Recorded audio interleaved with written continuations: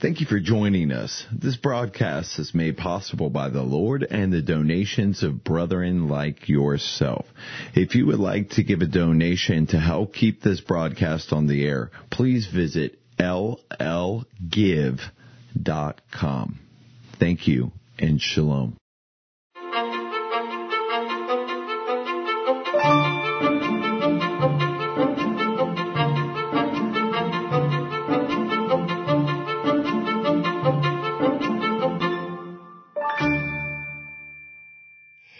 Shalom, everyone. I'm Monte with Lion and Lamb Ministries, and we are still continuing our study in the book of Revelation. We call it Revealing the Book of Revelation. We are at chapter 2, and if you would turn your Bibles there to it, we're now in chapter 2 and chapter 3, we're about to review the 7 letters to the churches that the Messiah dictated and told John to write and send these out. These individual places do really exist. There is a city of Ephesus as well as Smyrna, and they are all cities that are in the area of what used to be called Asia Minor, which is today modern-day Turkey. Off of the Aegean coast there between Greece and Turkey, and that's where he had ministered in that area, and these are well-known places. Now, the reason why I believe that the Lord directed them to be written to those places as opposed to other places this was the area John had ministered in. He had been exiled from that place to the Isle of Patmos, and that was the most logical place. If he was going to write something and get it sent out to the brethren, these are the places where it would go. So the Messiah is directing him, I have some messages, write them down, and send them to those places. Send them to the places where you have been ministering for it. And there's history in each of these places. The very first one that we read here in chapter 2, let me just read the full message to the church of Ephesus, beginning at verse 1. To the angel of the church in Ephesus write, the one who holds the 7 stars in his right hand, the one who walks among the 7 golden lampstands, says this: I know your deeds and your toil and perseverance, that you cannot endure evil men, and you put them to the test, those who call themselves apostles, and they are not, and you found them to be false. And you have perseverance and have endured for my name's sake, and have not grown weary. But I have this against you, that you have left your first love. Remember therefore from where you have fallen, and repent, and do the deeds you did at first, or else I'm coming to you, and will remove your lampstand out of its place, unless you repent. Yet this you do have, that you hate the deeds of the Nicolaitans, which I also hate. And he who has an ear, let him hear what the Spirit says to the churches. To him who overcomes, I will grant to eat of the tree of life, which is in the paradise of God. One of the things I shared with you in the previous program was that there's a very distinct pattern in these messages to the churches. And this first one has this distinct pattern, and you're going to see the other ones follow it. It seems that the first expression that's given to this church is introducing the Messiah to them. Now, he says some of the same things that the Messiah has already introduced himself to John. You know, he makes reference to the very same things that John knows who he is, and he's now making the same thing to the brethren at this church. And then he states something about he knows about them. In other words, I know who you are, and I've seen what you have done. And then there is something usually that needs to be corrected, something that's not right. And so he proposes that this particular thing get corrected. And then he pledges that if you get that corrected, you're going to get some sort of benefit or blessing as a result of that. And when it's all said and done, he comes down to this expression, and this is always repeated in him. Verse 7, he who has an ear, let him hear what the Spirit says to the churches. And that phrase repeats itself 7 times in these messages. I think that's the evidence which is telling him these are 7 messages to 7 distinctive places, but basically it's a shared message. I think the information that is in each one of these messages is appropriate for all of the churches. It's just that he's focused on a particular issue at a different one. And as I have studied this and looked over this, these issues that come up in these 7 churches, these complaints that the Lord has, they're still with us today. You can go from assembly to assembly to assembly and find some of these same issues. And obviously the threat that I'll come to you and do something to you has to be relevant to the time that he wants the correction done. And I believe that that's the reason why these are messages that are very specific to last day assemblies, even to this day, as we look at the end of days. Let's go through just a little bit more of what he says. I know your deeds and your toil and perseverance. The word perseverance there, translators struggle with that a little bit in the English as to what exactly word did they want to use. Another word that could be used there is steadfastness. And I want to share just personally for a moment with you. There are many fruit of the Spirit. As you walk out with the Lord, there's certain characteristics that go with it. But this characteristic we call steadfastness is probably one of the least spoken ones. Being steadfast means you hang in there thick and thin. You're there for the long haul. It's not talking about immediate cute issues. It means I'm going to be there, and I'm going to be there after the other people said they were going to be there but didn't be there. I'm still going to be there. And he's complimenting them, you've been hanging in there a long time, and you've remained steadfast. In the course of my walk with the Lord, this was one of the things that the Lord really emphasized to me in my early discipleship was, you may be having ups and downs, Monte, every once in a while, but remain steadfast. Finish all the way to the finish. Hang in there. There's always different winds that blow different ways. There's always seasons and changes and so forth. But hang in there. Keep going. Be steadfast in it. And it's a little bit like the word picture of the anchor, and which holds something in place, despite what the winds may do, despite what the sea may do, whatever the case, that you're anchored there and you're going to stay there. And that is a not very often seen quality in the faith. And so that is very complimentary. He has given a very strong and powerful compliment to this in this particular message. But then he says, but I got something against you. He says, you've left your first love. Okay, so what in the world is the first love? What in the world could that possibly be? Well, it turns out that the first time that God ever gives us a really powerful commandment about loving is in the Torah. And the Messiah echoed this. He said, if you love me, keep my commandments.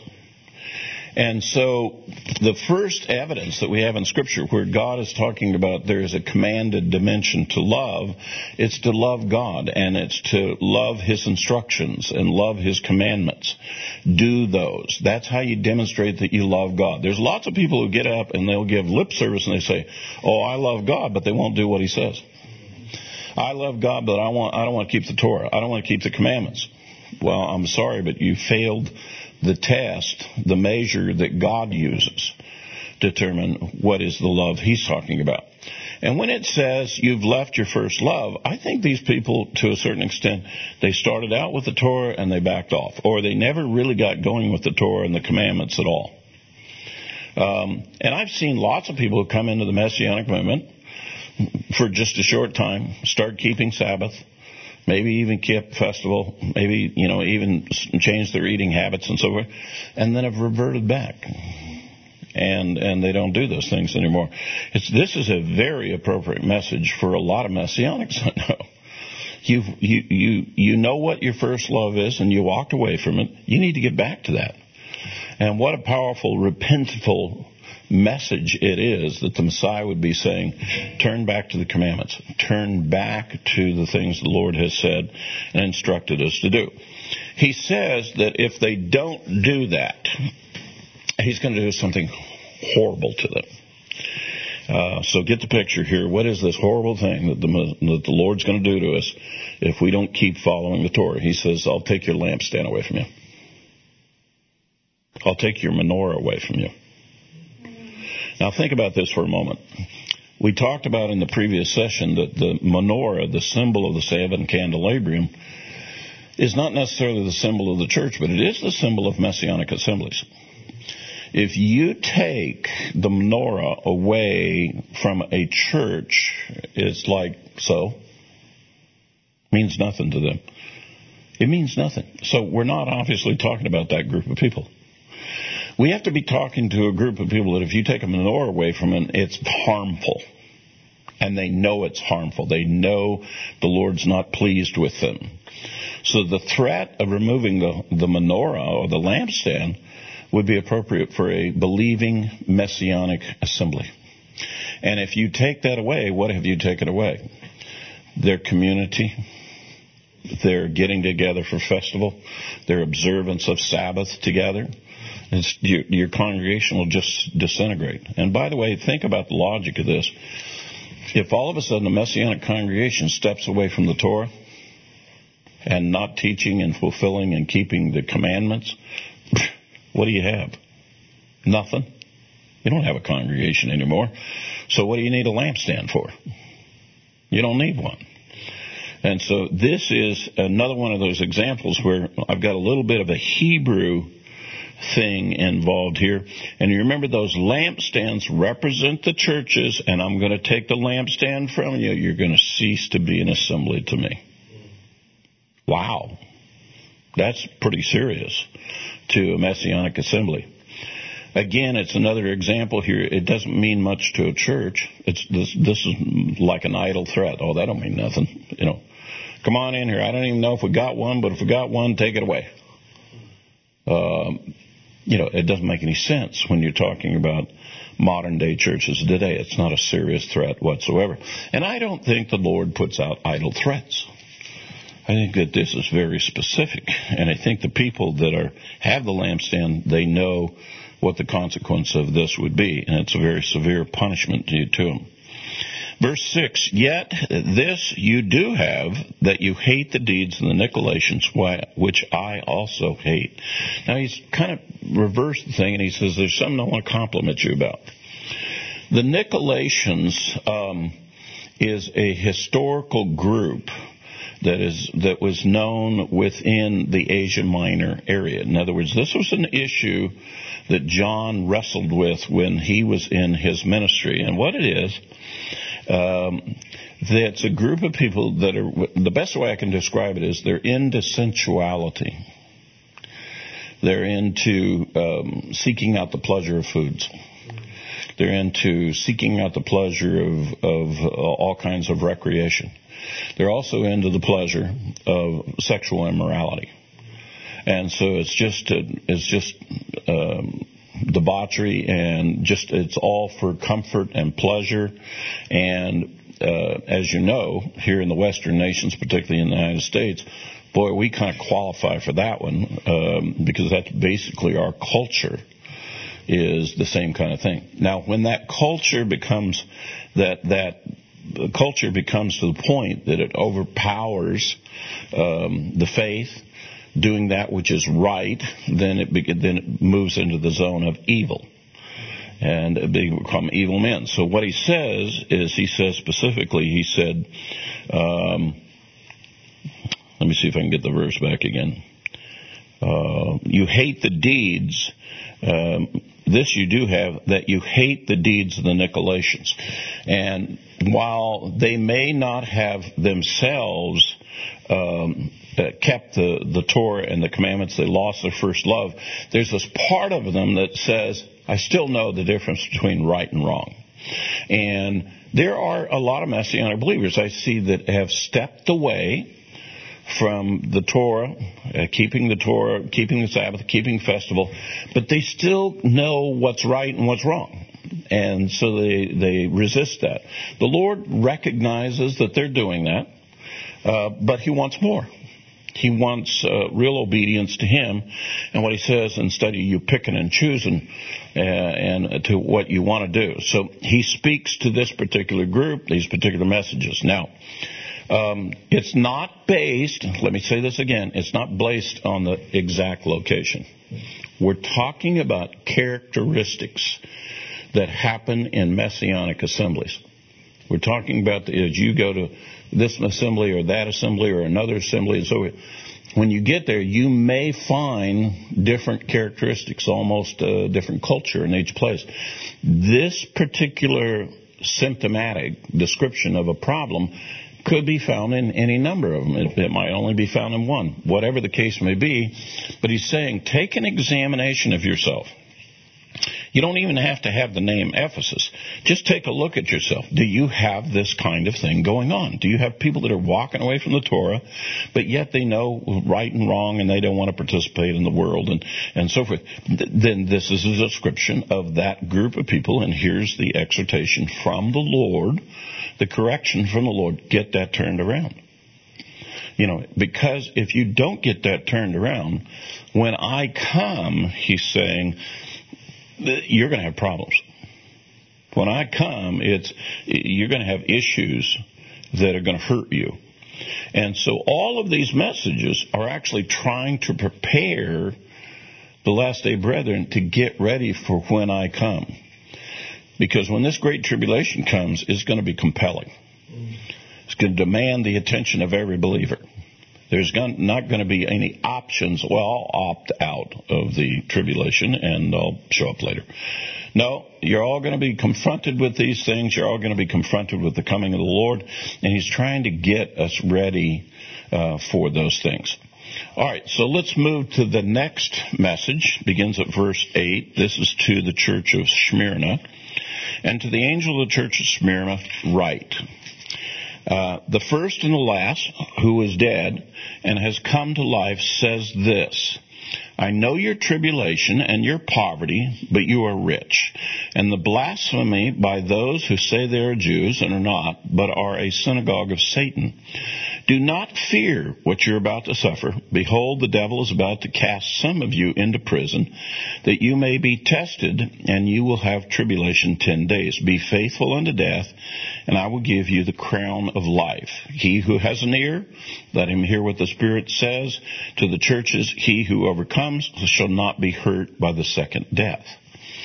Now, this one is a little bit more terse, following the pattern.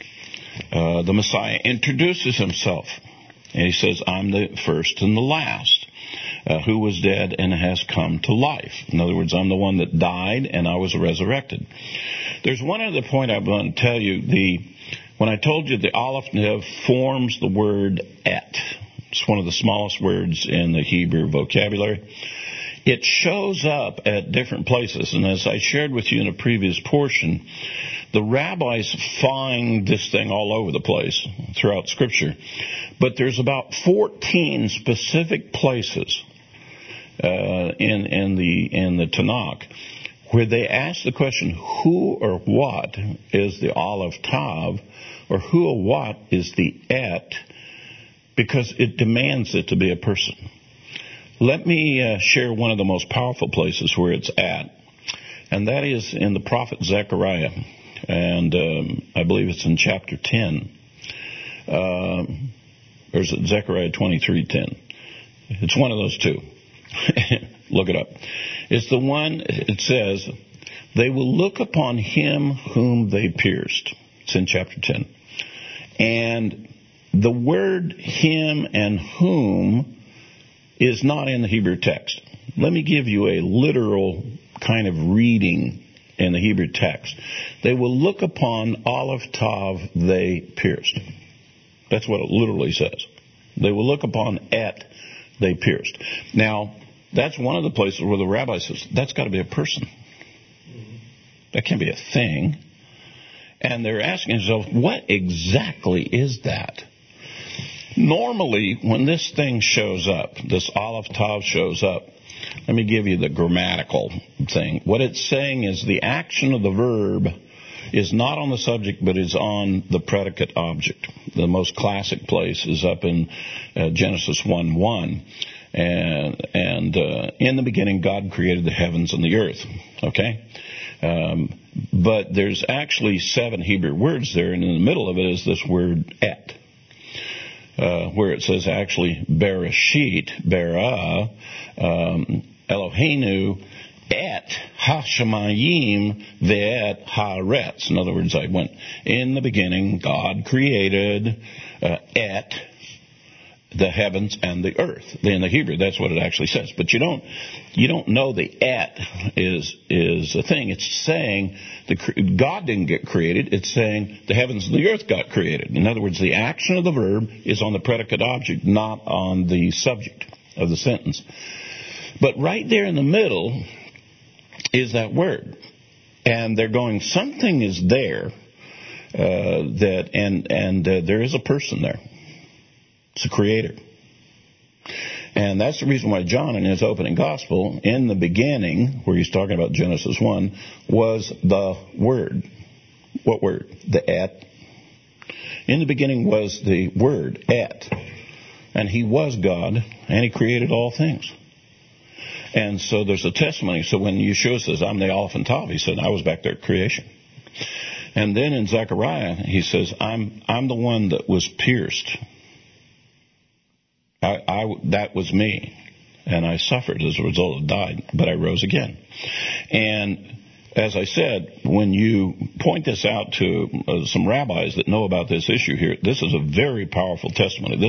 To a Hebrew, this is a very powerful statement being made by the Messiah. It may not be so powerful to the Gentiles, but when Yeshua says, I'm the first and last, I'm the Aleph and the Tav who was dead and has come to life, and they know what the other prophets have said, very powerful statement about who he is. And as I shared with you last time, if you take the Aleph and Tav and you get down to the detailed definition of each of the letter, it means the strength of the cross. I'm the strength of the cross. You know, the one that was pierced for your transgressions, the one that died, the one who came to life. That's who I am. And it really ties into the crucifixion, really ties into some of the most powerful testimony of the Messiah himself. So the Messiah's been introduced again. Now he says, I'm going to make a statement about you. I know something about you. I know your tribulation and your poverty, but you are rich. You think you're poor. But sometimes poor people that are poor according to world standards, sometimes they can still be rich people. My own personal testimony, when I was a kid growing up, I've been told this by other adults, that my family, where I grew up, we were considered to be the poorest family in town. You know what? I didn't know I was poor. I thought I was pretty well off. I wasn't starving to death. Maybe I didn't get all the things I would like to have, but that didn't stop me from having other activities I like to do. And I had a normal childhood as far as I'm concerned, and I went to high school, and it was a struggle sometimes to get the activity ticket. And man, it was a major effort on my part when I lettered in school, and I got my letter jacket. My letter sweater, and so that was big time expenses to be able to get those things, but I figured out a way to do it. And I didn't get a car until it was way into my senior year, toward the end, and I only got to have the car for a short time before my dad decided he wanted to sell it and have the $100 back. But I didn't think I was poor. And here, when I hear him say that you are that you're poverty, but you are rich. Can I just tell you something very quickly about people in the world? There are some people who are just poor in spirit. There's a spirit of poorness about them. And they really get down on themselves. I can't do it, can't afford it, blah, blah. If I heard I can't afford it growing up, or we can't afford it growing up, I would venture to say, and I'm not exaggerating, I would venture to say something in the order of tens of thousands of times that I can recall in my youth. And in fact, I have made it a vow to myself, and this is how I've led my family, this is how I conduct ministry. I never say I can't afford it, or we can't afford it. I never say it. Because I'm confronted with the fact, yes, we can, but it might bust the budget on everything else. But I can't afford it if I choose to do it. And that's a whole different mindset from we can't. It's just a completely different mindset. And that's what I hear the Messiah saying. Drop this poor in spirit business. Drop this idea that you can't do it. You can do it if you choose to do it. Now, he goes into some detail as to what are the things that are bothering them. And for example, he says, the blasphemy by those who say they are Jews and are not, but are of the synagogue of Satan. A little explanation we're going to have to give here now. This phrase, by the way, is going to get repeated in chapter 3. There's going to be another group where the subject comes up. So let's talk about this. Here we are. We're in this Messianic assembly. Did you know that in a Messianic assembly, there's a pretty good chance that there's some real Jews in there that believe in the Messiah, mixed in with all the other brethren? So there are still Jews in those assemblies. But being a Messianic Jew and being in the Messianic movement for many, many years, I have to share something somewhat to the embarrassment of me and my brethren. You know, the Bible does say that we Jews are stubborn and stiff-necked. That's still a pretty good description of us. And I've seen in Messianic assemblies, Jews kind of throw their weight around. And in the modern Messianic movement that we have right now, there's different Messianic organizations representing Messianic believers, and they throw their weight around and they act haughty. And they'll treat Gentile believers like second-class citizens. I am not making this part up. In fact, I've confronted many of them as being bigoted and doing despicable things. For some reason, they didn't like me saying that to them, so they don't like me very much. I want you to note something here. The Messiah is writing a message to a Messianic assembly, and he said, oh, by the way, I'm aware that there's some Jews in your assembly, and they're misbehaving. I'm aware of that. Now, in a church, you would never have that situation. Jews don't go to church. And if the Jews do go to church, they assimilate and become Christians. You don't even know they're Jews. And then he goes on to say that I know about them, and they are of the synagogue of Satan. Now, what in the world does that mean?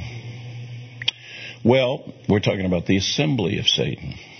So if we came into the presence of Satan and he had an assembly of the people, what do you think would be the dominant activity? What do you think would be going on there? Obviously not worshiping God. Okay? I can tell you what there is. He's the accuser of the brethren. All he's doing is sitting around and finding accusation against other brethren. And by the way, if you have in your assembly, if you've got a bunch of people that are sitting around and just making accusations against other brethren that are in the assembly, that's the synagogue of Satan in real time. That's the assembly of Satan. The blasphemy. Instead of the commandment to love your neighbor, love your brother, the bondservant who shows forth that he's the bondservant of Yeshua because of his love of the brethren, if instead you're spending all your time and energy being the prosecutor, being the witnesses, and being the judge, and usurping God's authority and going around judging fellow brethren and finding accusation again, and you're spending your energy on you are in the synagogue of Satan. And by the way, I hate to say this, in a lot of Messianic assemblies and in the Messianic movement, there's a lot of my Jewish brethren that are doing exactly that. All they want to do is find fault with other people. They're full of envy and strife. And they're stubborn and they're stiff-necked, and it's the same group of people. In fact, they are the children of the same people that came out of Egypt. They're mumblers and grumblers and find fault, and they get themselves in trouble with the Lord all the time. So he's talking about, I know in your assembly you got some of those. Okay? I know about it. Okay? I know they're in the midst of you. And basically he wants them to continue to pursue on. But then it really shifts gears. And this is probably, of all the messages to the 7 messages, this is probably one of the most disturbing ones in it. Let me read it to you again. It's verse 10. Do not fear what you are about to suffer. This particular assembly is being told by the Messiah, hey guys, you definitely are going to suffer in the future. Behold, the devil is about to cast some of you into prison. You're going to be captured. You're going to be taken captive. That you may be tested, and you will have tribulation 10 days. If I were to go back into all the prophecies, let me tell you what the length of the Great Tribulation is. 1,290 days. The whole Great Tribulation, all of the events is 3.5 years. So what's this thing about 10 days? You will have tribulation for 10 days. You've been taken prisoner. You're going to have tribulation for 10 days. So how does that all fit into it? Well, he says, be faithful until death. Let me just say it kind of abruptly. There are believers today who, in the course of events of the Great Tribulation unfolding, are not going to escape, they're not going to survive, and they're not going to endure to the end. The circumstances of what's going to happen is they're going to be captured, taken captive by legal authorities. And he's basically saying to him, don't worry about you sitting in some kind of concentration camp for the whole Great Tribulation and starving to death. He said, what's going to happen is you're going to be captive. It's not going to be longer than 10 days, and they're going to kill you. You're not going to have to wait it all out. It's all you have to do is for a short time, be faithful those 10 days. Hang in there for those 10 days. And if you do, I will grant you the crown of life. Which now brings up another interesting point, that in the kingdom, there's a lot of different rewards. In fact, if you do a study on all of the different rewards that can be in the kingdom, the crown of life is the one that's given to martyrs of the faith. Now, one of the interesting things about the kingdom is it's not level. Not everybody's treated fair. The master rewards according to what he values to the kingdom. So the kingdom is vertical. There are some who are great in the kingdom, some who are least in the kingdom. And if you were martyred, if you lost your life for the sake of the Lord and the kingdom, you receive something called the crown of life. Believe you me, I'm not sure where it all ranks and all this stuff, but let me tell you something, it's really good. In the kingdom, it'll be very special. If I could use this example, I was formerly in the military. I know lots of brethren that were formerly in the military. We have certain awards and certain medals that are awarded for different levels of service. If you go get killed, you get the Purple Heart. If you get wounded and survive it, you still get the Purple Heart. But your life was specifically threatened, and you get the Purple Heart. Now, if you're a hero, and you showed valor in battle, you could get the Bronze Star, you could get the Silver Star, you could get a Distinguished Service Medal. Well, that's huge. In the Navy, you could get the Navy Cross. That's one just short of the Medal of Honor. You get the Medal of Honor. I will tell you, amongst veterans, amongst people, if a man came in and he had won the Medal of Honor, as far as I'm concerned, he could do anything and have anything he wants, even in the midst of us. I'm going to tell you a short military story so you can get the sense of this, so you understand this crowd. One of the experiences that I had was being in the military, and I happened to be in a squadron, and we got this new guy in, and he had been in Vietnam like we had, but he had been in the riverine boats, that was in the Mekong Delta, and they were riding the boats, and so he was an enlisted guy that had been on there, and apparently he had gotten into quite a bit of combat. We just knew that he'd been there, and he was now at the squadron, and he was a technician like the rest of us. And we were done at night check, and we got done with our shift, and we decided we're going to go off base to this little place it was a peanut bar. You could go get a cold beer and some peanuts and play shuffleboard, and it was kind of a recreation place after work. And we're getting ready to load up, and we invite this new guy, to join with us and go with it. And he says, yes, he'd love to do it. And we noticed that when he got out of his uniform, he still had kind of a white shirt on that looked like a T-shirt. And military, especially in the Navy, they absolutely frowned on you not wearing appropriate civilian attire. And that looked like a skivvy shirt. It looked like an undershirt, even though it had a pocket. And we were telling him, hey, the Marines ain't going to let you get off the base. You can't leave the base wearing that thing. You got to get a different shirt. He said, well, that's my shirt. That's my civilian shirt. He said, look, it's got a pocket. And I said, I've heard all the stories before. They're going to stop you. They won't let you off the base.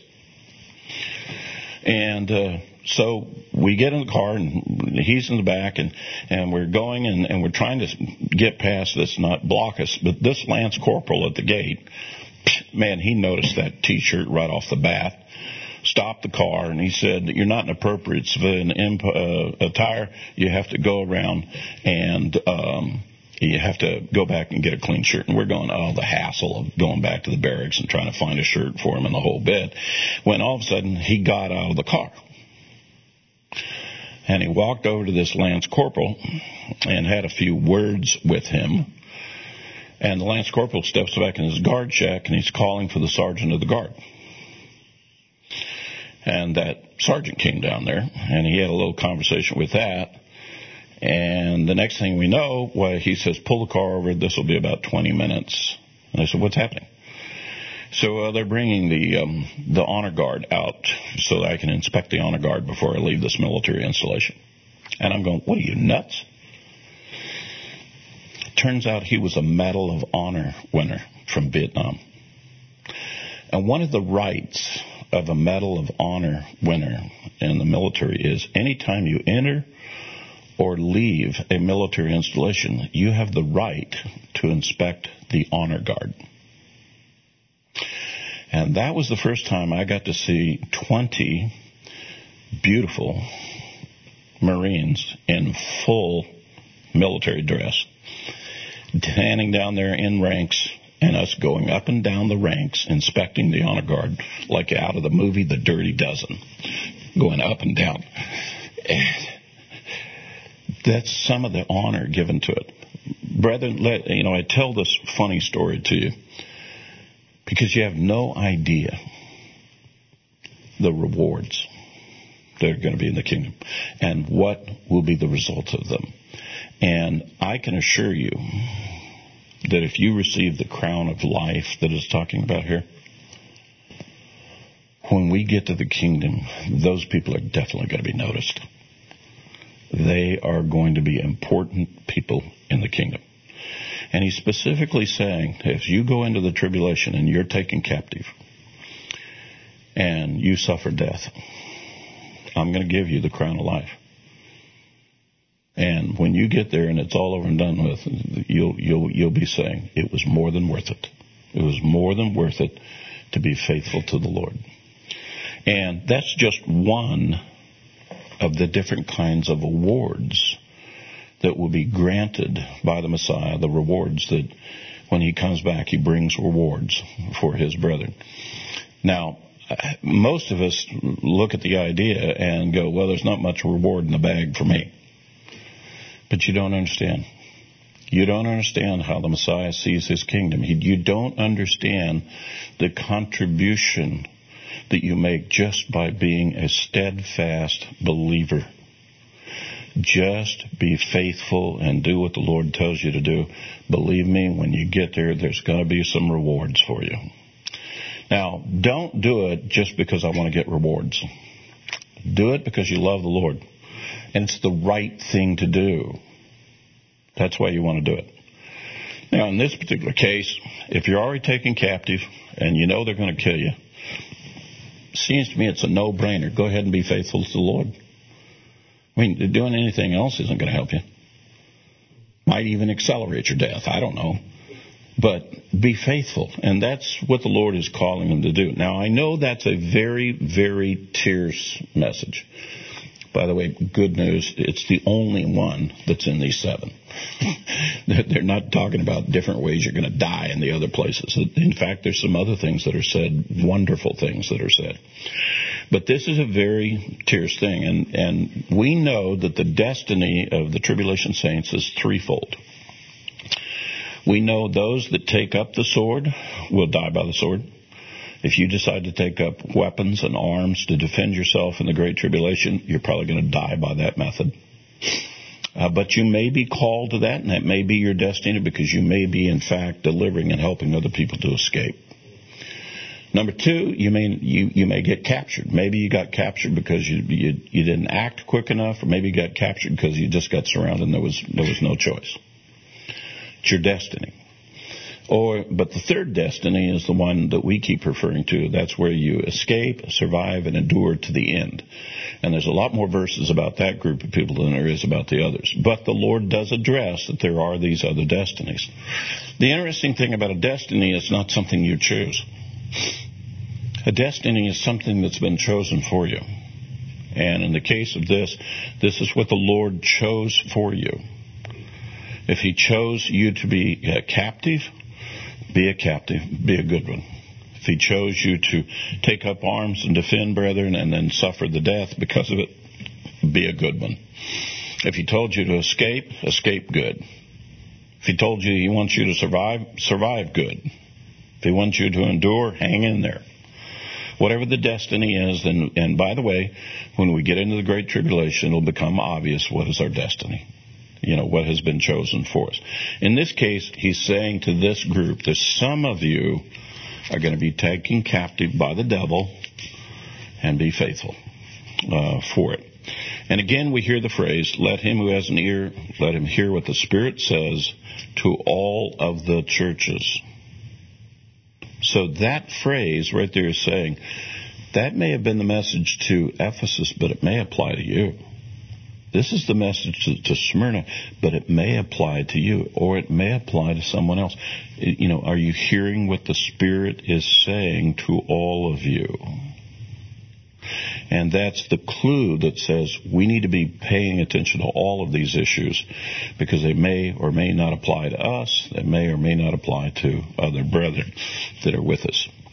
All right, let's go to the next one, which is Pergamum. And verse 12 it says, and to the angel of the church in Pergamum write, the one who has the sharp two-edged sword says this, I know where you dwell, where Satan's throne is, and you hold fast my name and did not deny my faith, even in the days of Antipas, my witness, my faithful one, who was killed among you where Satan dwells. But I have a few things against you, because you have some there who hold to the teaching of Balaam, who keep teaching Balaam to put a stumbling block before the sons of Israel, to eat things sacrificed to idols and to commit acts of immorality. Thus you will also have some in the same way hold to the teachings of the Nicolaitans. Repent, therefore, or else I'm coming to you quickly, and I will make war with you and with the sword of my mouth. He who has an ear, let him hear what the Spirit says to the churches. To him who overcomes, to him I will give some of the hidden manna And I will give him a white stone and a new name written on the stone, which no man knows but he who receives it. This particular letter here is filled with all kinds of relating back to different things. When it talks about the Messiah as having the two-edged sword, you go back to Ezekiel. You go back to Ezekiel chapter 20, and one of the visions that's given of the Messiah who returns is that he has a two-edged sword that comes out of his mouth. And what it really is referring to, and we know this, the other New Testament writers worry about this, you do know that this teaching is referred to as a two-edged sword.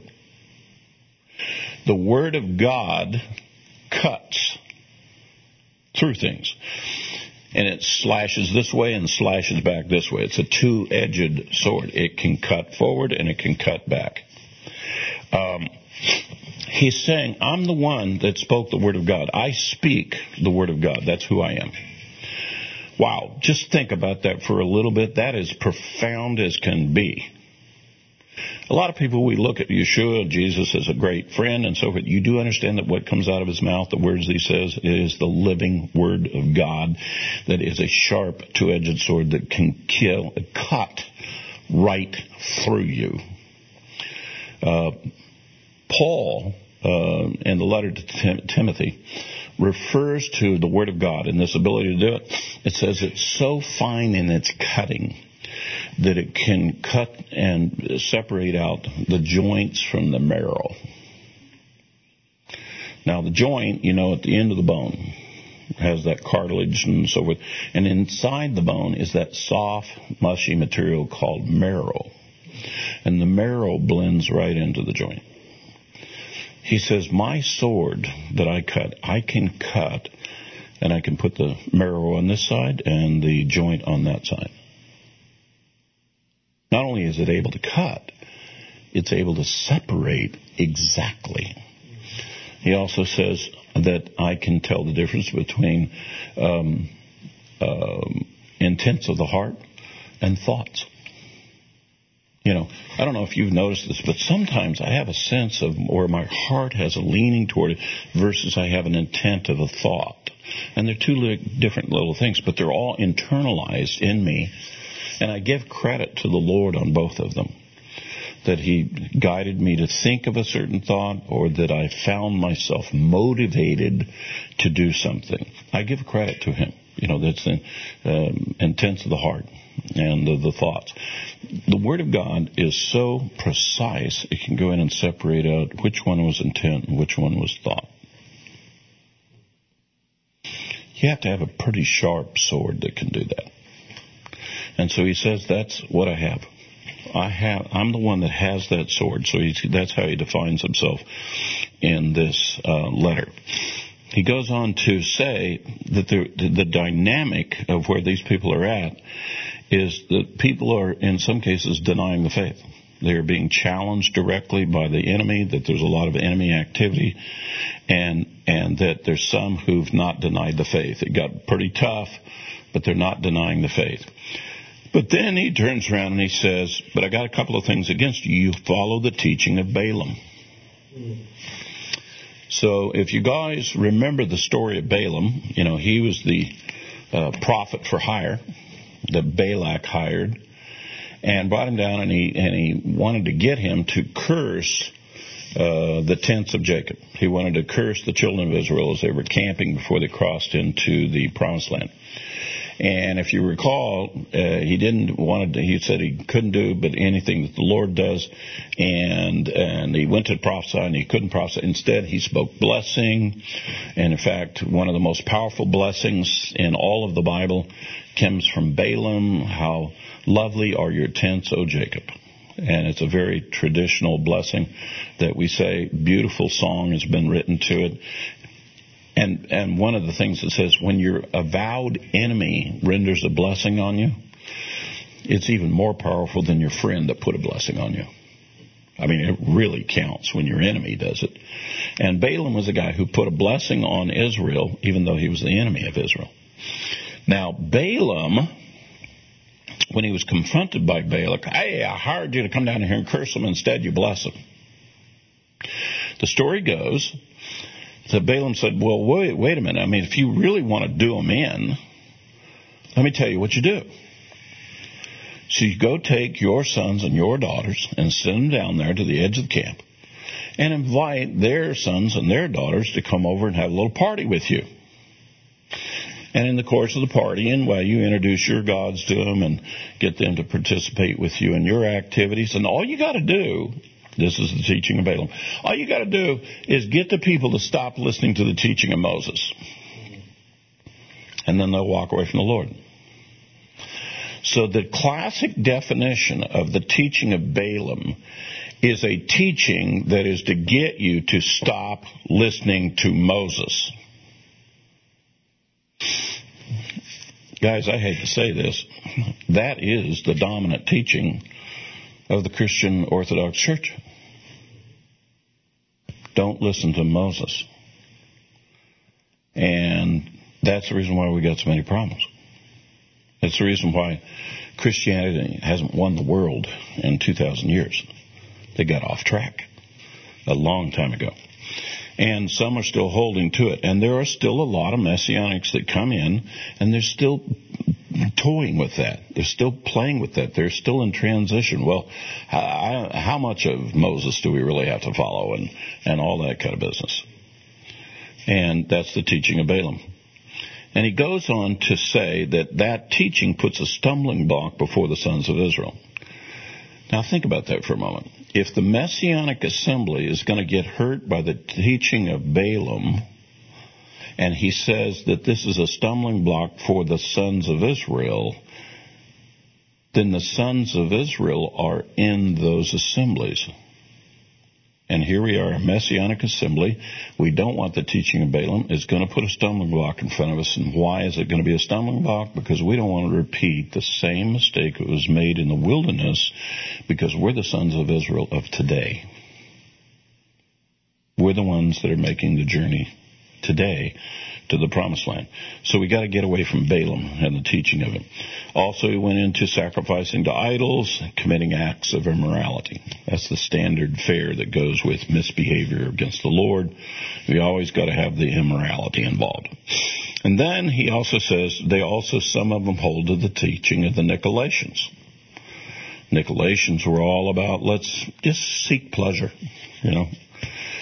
What would you think of a Messianic assembly which all they did was gather up all the tithes and offerings, and they just, got together and went down to the liquor store and bought a bunch of good liquor and bought some steaks and got our barbecue grill out, and we just have steaks and booze, and we'll call that worship.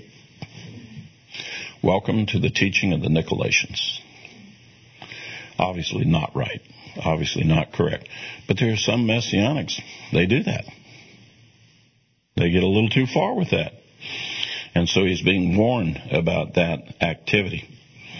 He says, repent therefore, or else I'm coming to you quickly. Again, let me repeat this again.